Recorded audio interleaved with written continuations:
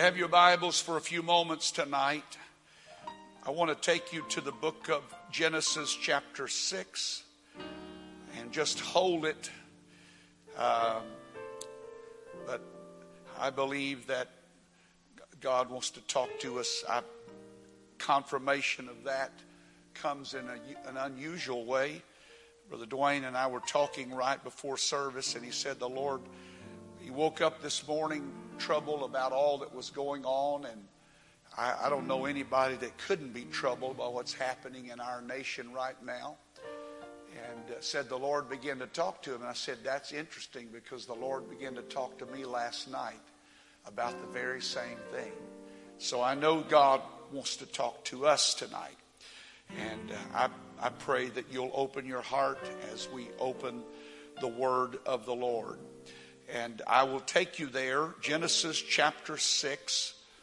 And you know the scripture very well. I want to read beginning with verse number 5. And I'll read down several verses. Genesis chapter 6, verse number 5. And God saw that the wickedness of man was great in the earth, and that every imagination of the thoughts of his heart was only evil continually. And it repented the Lord that he had made man on the earth, and it grieved him at his heart. And the Lord said, I will destroy man whom I have created from the face of the earth, both man and beast, and the creeping thing, and the fowls of the air, for it repenteth me that I have made them. But Noah found grace in the eyes of the Lord. And these are the generations of Noah. Noah was a just man and perfect. Now that word perfect does not carry the connotation that we think of it as without blemish or without flaw, but it speaks of whole or complete. He was mature. He was a well-developed man in character, but he was perfect in his generations. And Noah walked with God. And Noah begat 3 sons, Shem, Ham, and Japheth. And the earth also was corrupt before God, and the earth was filled with violence. And God looked upon the earth, and behold, it was corrupt. For all flesh had corrupted his way upon the earth. And everybody said, amen. God bless you. You may be seated. How many times has it been in my life, and even perhaps in yours, when things are difficult or we're dealing with situations that seem to be too troubling to fully grasp the understanding, that we say of ourselves, well, we're just going to prepare for the worst. Anybody ever said that? Let's prepare for the worst. And so it is with so many people. But I began to think last night, especially toward the end of the day, and seeing all of what was going on in our country and the turmoil, and even today, the unsettled issues that remain in our country. And it's depressing. If you're not, if you love your country and you love where you live, it affects you. And last night I was grappling with this morose, sad feeling, and the Lord began to talk to me and rebuke me. And so when the Lord starts rebuking me, I try to pay attention, because he doesn't do it in a mean fashion. He doesn't do it to hurt me, but he does it to help me. And the question that kept coming to my mind and in my spirit is that really the way a child of God ought to feel?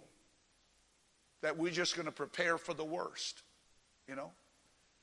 And Somebody said if you do that, then you won't be disappointed when something better comes along. But I don't know that that's really the way the Lord would want us to feel. It seems to be our habit that we prepare for the worst more often than we prepare for the best. One of the things that I read about the early New Testament church that someone recorded of them is that they were not so troubled by what the world was coming to as they were inspired by what had come to the world, the gospel. As wicked and vile and corrupt as it was, Rome was in control. The despots were ruling on the throne, and yet in the midst of that kind of environment, God poured out His Spirit on the day of Pentecost. And the church began to flourish even when it was persecuted and was driven out of Jerusalem and had to go out into Samaria and to the uttermost parts of the earth. It did not diminish, but it flourished. It grew and multiplied many, many times over. And when I started thinking in these terms and in this point of reference, I began to realize that God doesn't want me as a child of His to look at life through those dingy lenses that so often life gives you of the world in which you live. And if you listen to very much of the news, it's not difficult to become despondent because it doesn't seem like we're ever going to get out of the mess that we're in. But is that the way that a child of God should live? How is this to be? Is it the way a child of God should act or the way he should think?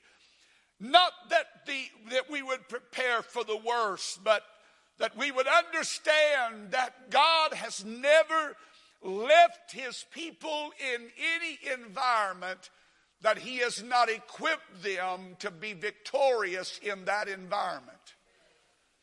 Amen. I want to say that again. God has never left His people in an environment in which they were not also equipped to live and thrive in that culture.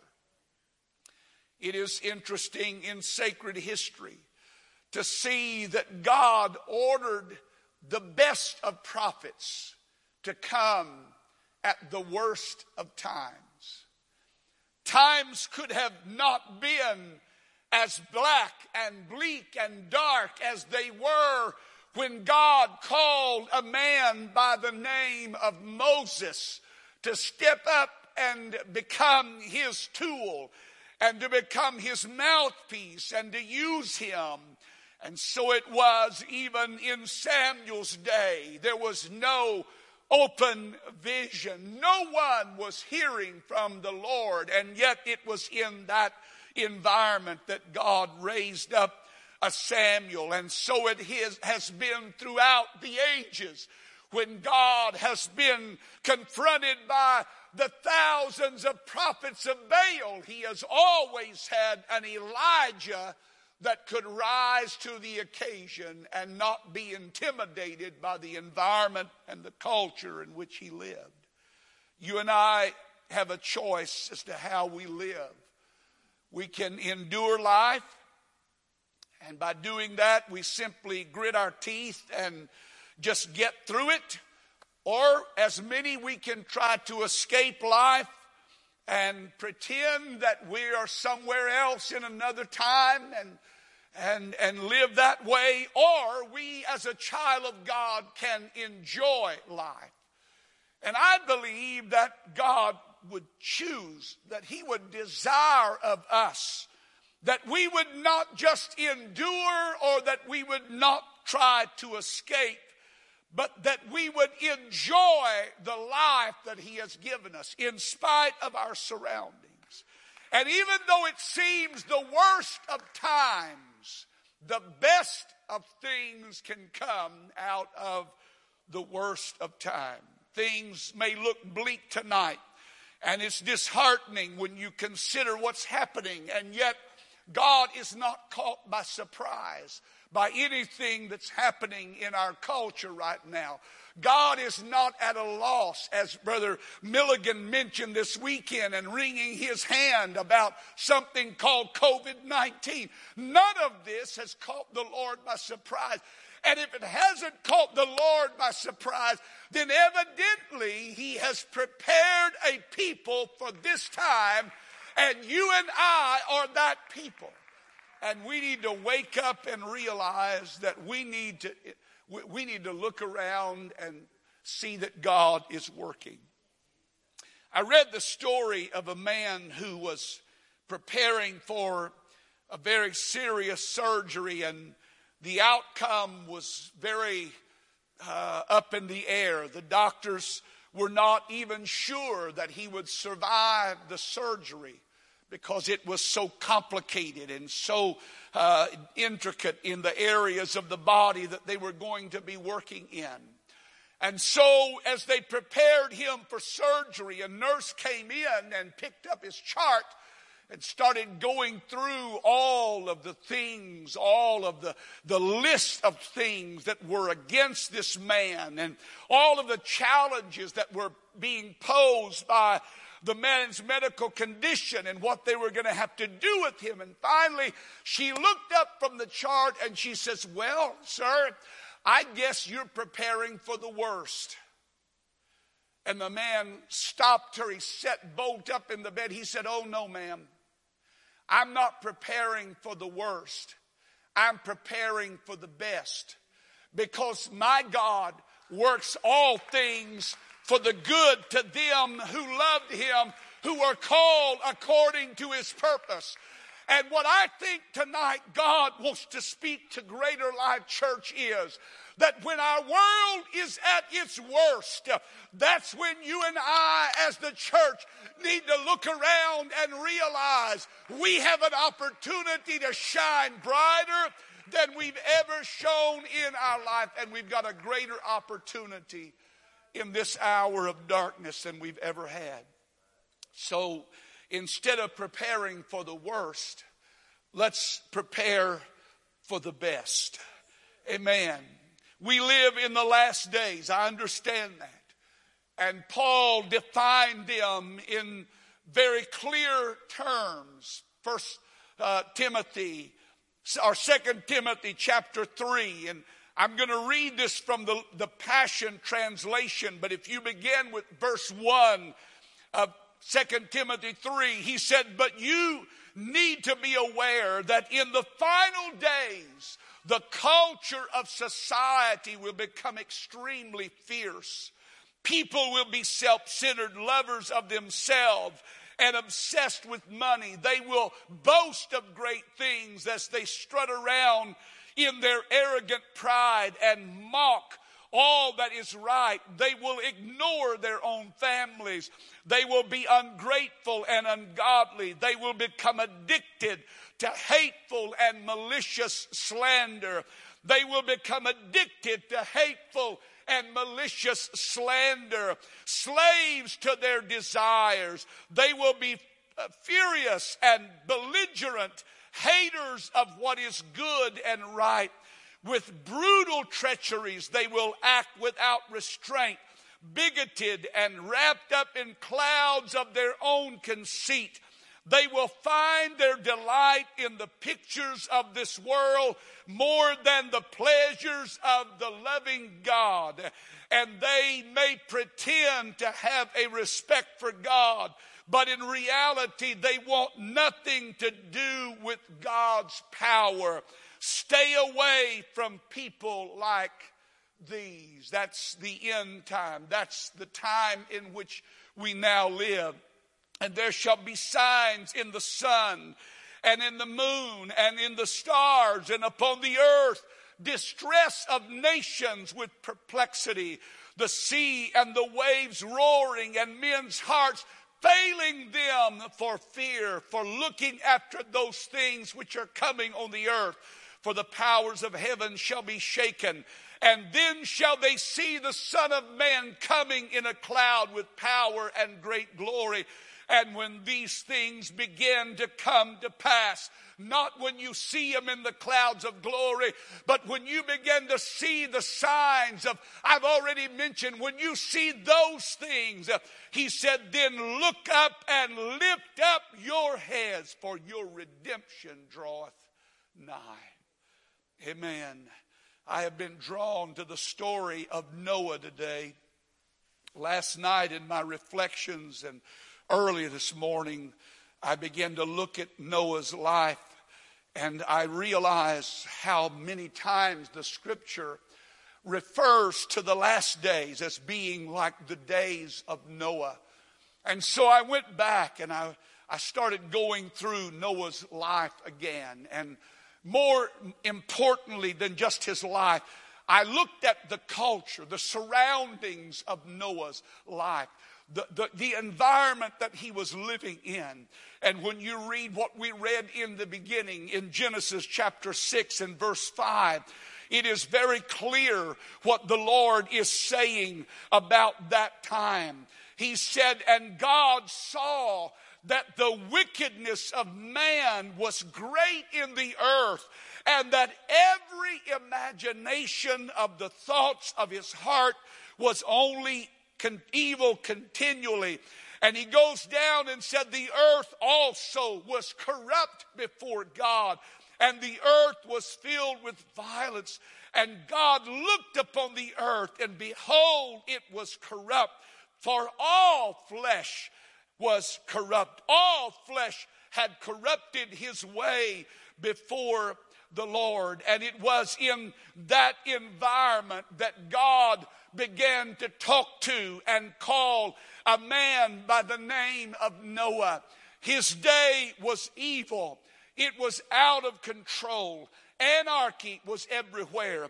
When you study the meaning of the words that are used to describe the culture in which Noah lived, it's very similar to what we are living in right now. It was a toxic environment. It was corrupt.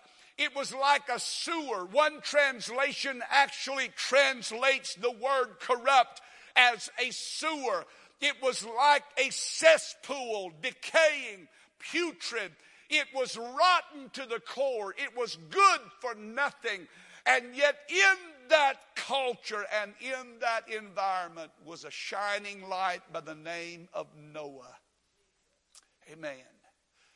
Amen. In that culture, the earth was filled with violence, cruelty, injustice, desecration, wrongs, assaults, a lust for power, decay, abuse, the shaking off of restraints, the violating of the innocent. All of those things are described as going on in Noah's day. And in the New Testament, when Matthew penned the words of the Lord concerning the last days, he talks about the day of the Lord being as it was in the day of Noah. And this is what he said, and for the day of the Lord will be like it was in the flood. They were eating and drinking and marrying and giving in marriage. And when I read that and I went back to Genesis and I read it was corrupt and vile and filthy and like a sewer, and it was evil and there was debauchery, there was every kind of wickedness going on. And yet in the New Testament, the Lord said they were busy eating, drinking, marrying, and giving in marriage. And the Lord spoke to me and said the problem was the same as it is right now. All of that was going on around them, but they were indifferent to it. It didn't matter. It didn't bother them. They were unmoved. Violence and crime were rampant, but they acted like it was no big deal. They were indifferent. They were so absorbed with their life, they didn't have time to worry over the fact that their world was unraveling. They didn't have time for God. They didn't have time for His Word.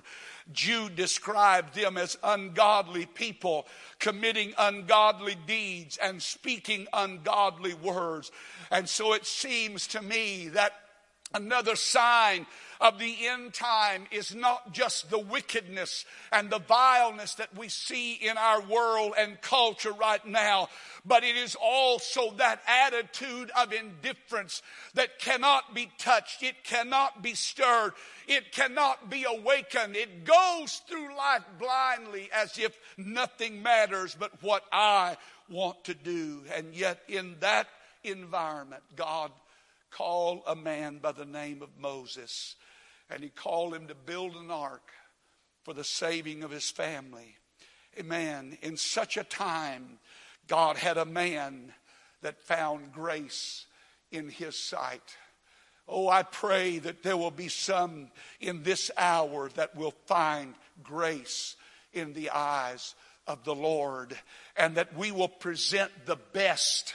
That's what I realized in Noah, that even in this slimy, filthy, vile, vulgar culture, Noah presented to that culture a purity and a holiness and a cleanliness and a spirit of uprightness. And he had such an attitude toward God that God was good and merciful. He was just and righteous, and he was a man of great character. He was a man who was mindful of his conduct, and he realized that he could influence people by the way that he lived. I wish more of us realized how powerful our influence was on those around us. Because if we're not careful, we fall into the same sewer hole that they're in. We fall into the same septic thinking that they get into. We listen long enough and we all want to jump off the bridge. If you listen to it long enough, you'll throw up your hands and say, God, why in the world am I still here? I'm going to tell you why we're still here. Because God still has something for the church to do in this hour.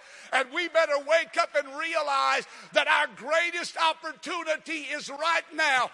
If the world ever needed an upbeat, positive spirit, they need one in you. If you're a child of God, there needs to be a smile on your face. There needs to be joy in your spirit. There needs to be hope in your words that you speak to this culture. Amen. And so Noah shows us how to live in such a violent, wicked, evil day and not be affected by it. And this is what he shows me. Number one, he walked with God. He did not keep pace with the beat of the world. And that's so important. Church, listen to me tonight. I can't control politics, nor can you. I can't control who's in office or who's not in office.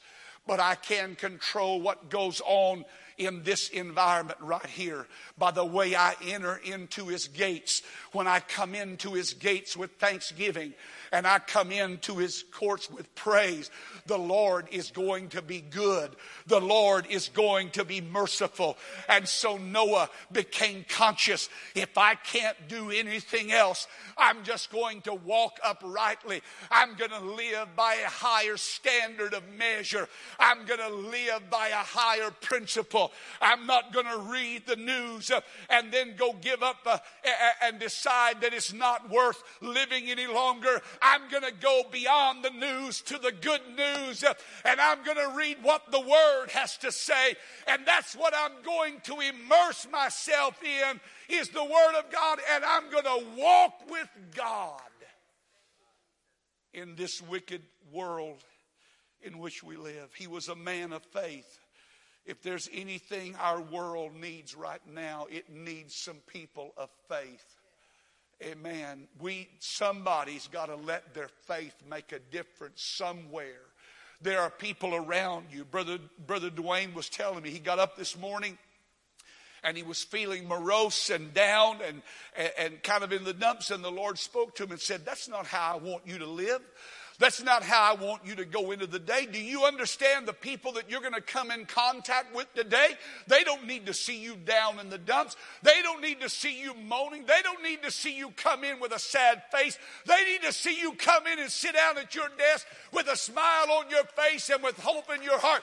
And he said, I walked out of my house and I went to work and I walked in with that kind of attitude. In a little while, my boss walked in and sat down in my office and said, what is going on? How can you be so happy? He said, because God's got it all in control.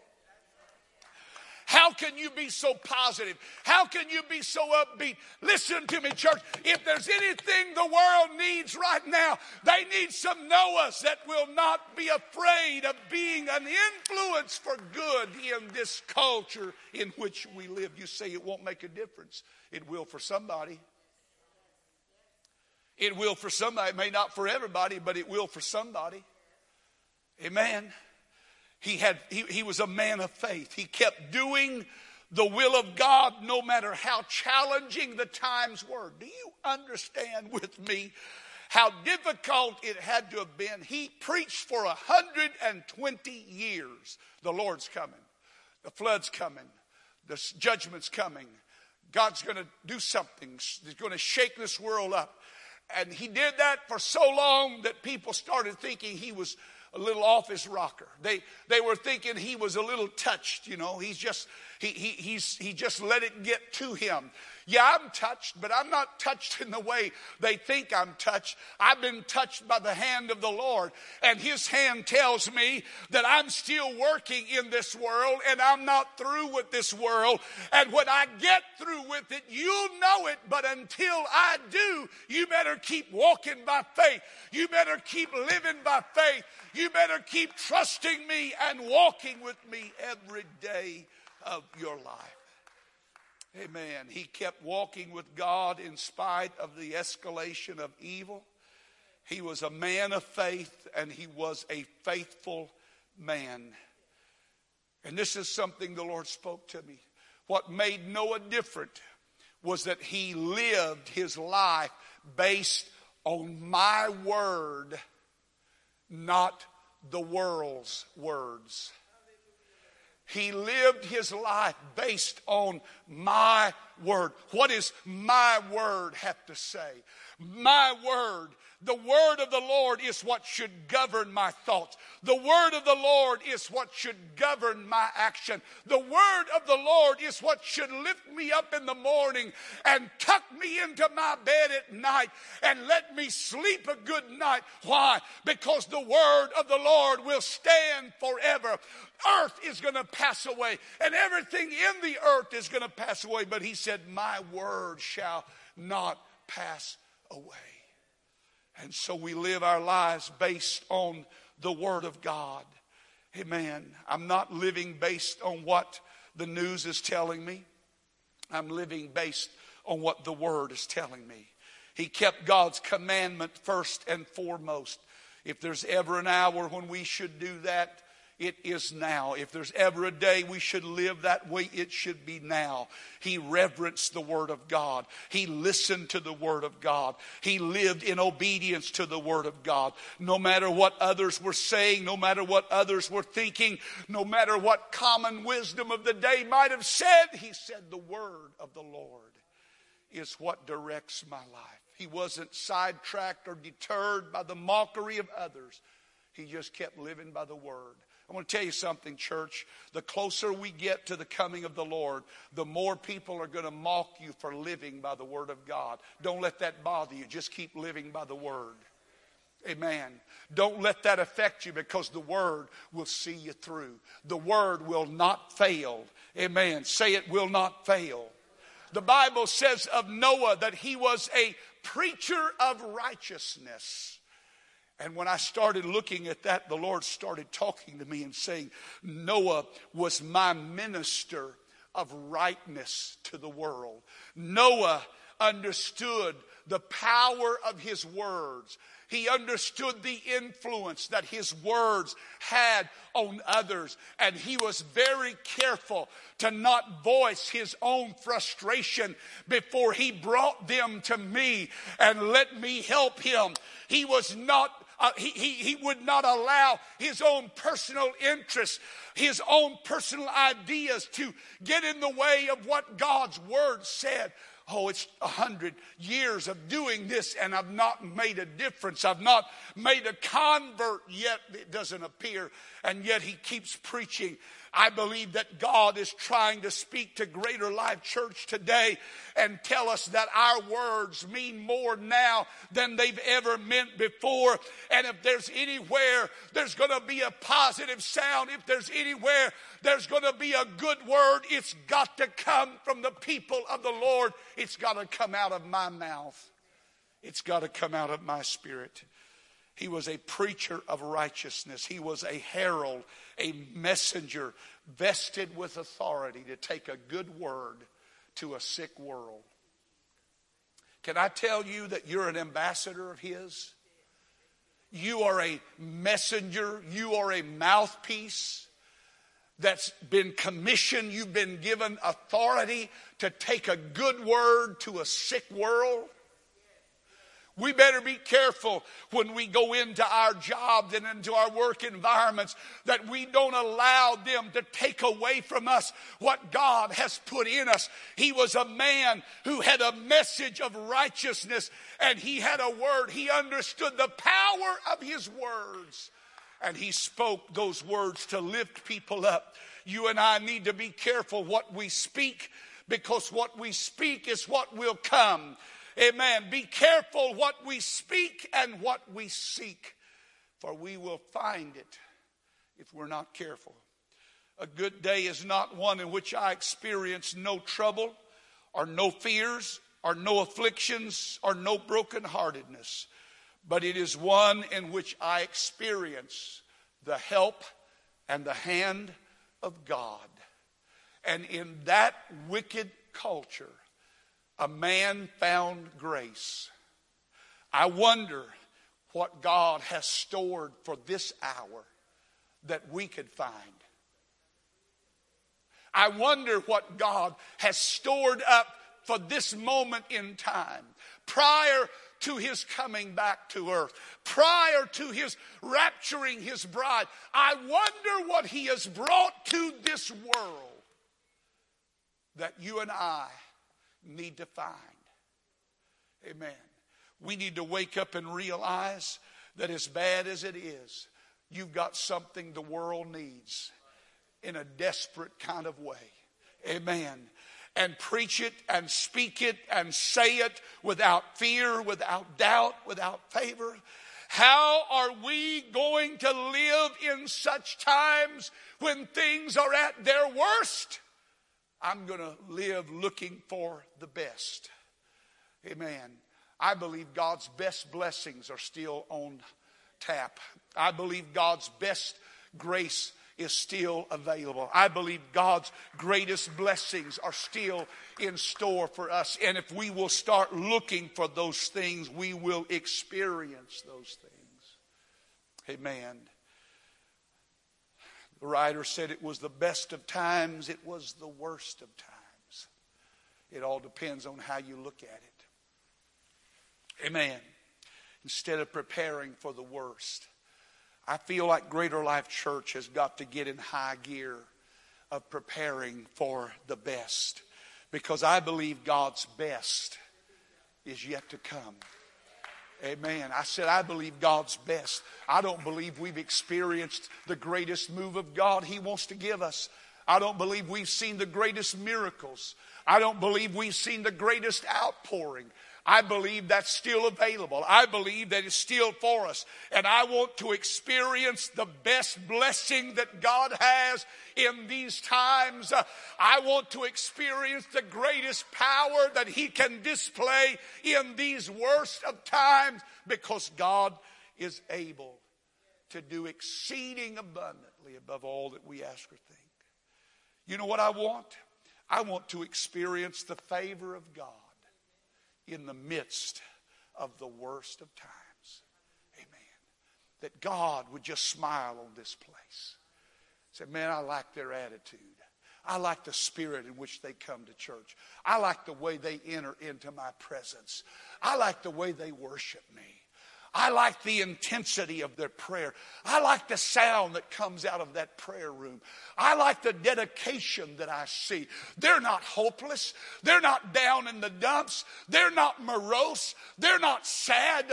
Oh, they're sorrowful for what they see, but they're not saddened because they look beyond this present world and they see the hand of an almighty God that's still operating and still controlling the affairs of men. Lift up your heads, O ye gates, and be ye lifted up, ye everlasting doors. And what happens? The King of glory comes in. You mean that's all it takes? That's all it takes. Lift up your head, O ye gates, and be ye lifted up, you everlasting doors, and the King of glory shall come in. Who is that King of glory? Read it. Amen. He's trying to make himself available to us right now. And if there's anything the world needs, it needs a positive sound. It needs a worshiping church. It needs a praying church. It needs a joyful church. Amen. It doesn't need a church that's going around in the mully grubs and sad and disappointed and heartbroken. Amen. We need to lift our eyes beyond that and see that our help comes from the Lord. And God has not left us in this world for this hour, for us to flounder in this moment. Amen. Let's stand together. I've said this many times before. I don't believe that God has brought the church to this hour for us just to wallow around in some kind of half-baked glory and call it church. I believe God wants us to experience great grace. Amen. Great grace. The Bible says that when the church was under great attack in the book of Acts, great persecution was everywhere, that they also experienced great grace. Amen. Amen. If our world needs anything tonight, it needs great grace. Because politics don't have the answer. I'm sorry. But Hollywood doesn't have the answer. Amen. But God does. And his people. Amen. I want you to pray with me tonight that God will baptize you with a spirit of joy and gladness for this hour. For we have come to the kingdom for such a time as this. I'm not going to drag myself around. I don't know who's going to be the next president. Maybe they've already decided. I don't know. But it doesn't matter who the president is. I know who sits on the throne. And that's the one that I'm most concerned about. Because he raises up and he takes down. He raises up and he takes down. So I'm not concerned as much about that as I am concerned about the one who sits on the throne. And in this wicked, vile, corrupt world in which we live, there ought to be a smile on our face. We've got something to give a world that desperately needs a hope, and I have the opportunity to make a difference in somebody's life. Pray with me right now. Hallelujah. God, I need you to baptize me with that joy. I need you to wash my mind, Lord, and my heart and my spirit, oh God. Refresh my mind, refresh my thoughts, Lord. Let me not be down in this hour, but let me lift up my eyes unto the hills, and beyond that to the place where my help comes from. My help comes from you, Lord. Oh, tonight, God, baptize us not with sorrow, but with joy. Baptize us tonight, not with fear, but with faith. Baptize us tonight, not with sickness and not with heartbrokenness, but, Lord, baptize us with great grace, let it be upon this place, oh God. If there's anywhere that your goodness can be found, let it be found in this place. Hallelujah. Amen. God has always had a good man for a bad time. And He's always had a ready church for a sick world. Amen. That's us. Amen. You need to walk out of here and make up your mind. I'm not letting all this garbage affect my thinking anymore. I'm tired of it. I'm sick of it. I'm going to get my eyes focused on what I need to be focused on. And that's the Lord. Amen. He's the one that's in control. And He's the one that's going to call the last decision that's going to be made. When He says, it's time, blow that trumpet. Amen. Praise God. Hallelujah. God, give us grace, great grace in this hour. Amen. I love you, church. Lift up your heads, O ye gates, and be ye lifted up, you everlasting doors, and the King of glory will come in. If you just look high enough, you can see Him. Amen. He's on the throne. He's still in control. And He's the one that I'm depending on in this hour. God's going to do great things. I believe this weekend is going to be a great weekend. Why? Because somebody's going to come through these doors with great faith. And God's going to match great faith with great grace. And we're going to see great things happen. Amen. Clap your hands to the Lord and give Him praise. Hallelujah. Thank you, Jesus. Thank you, Jesus. Thank you, Jesus. Thank you, Jesus. Amen. God bless you. Turn to somebody near you and say, God wants you to put a smile on your face.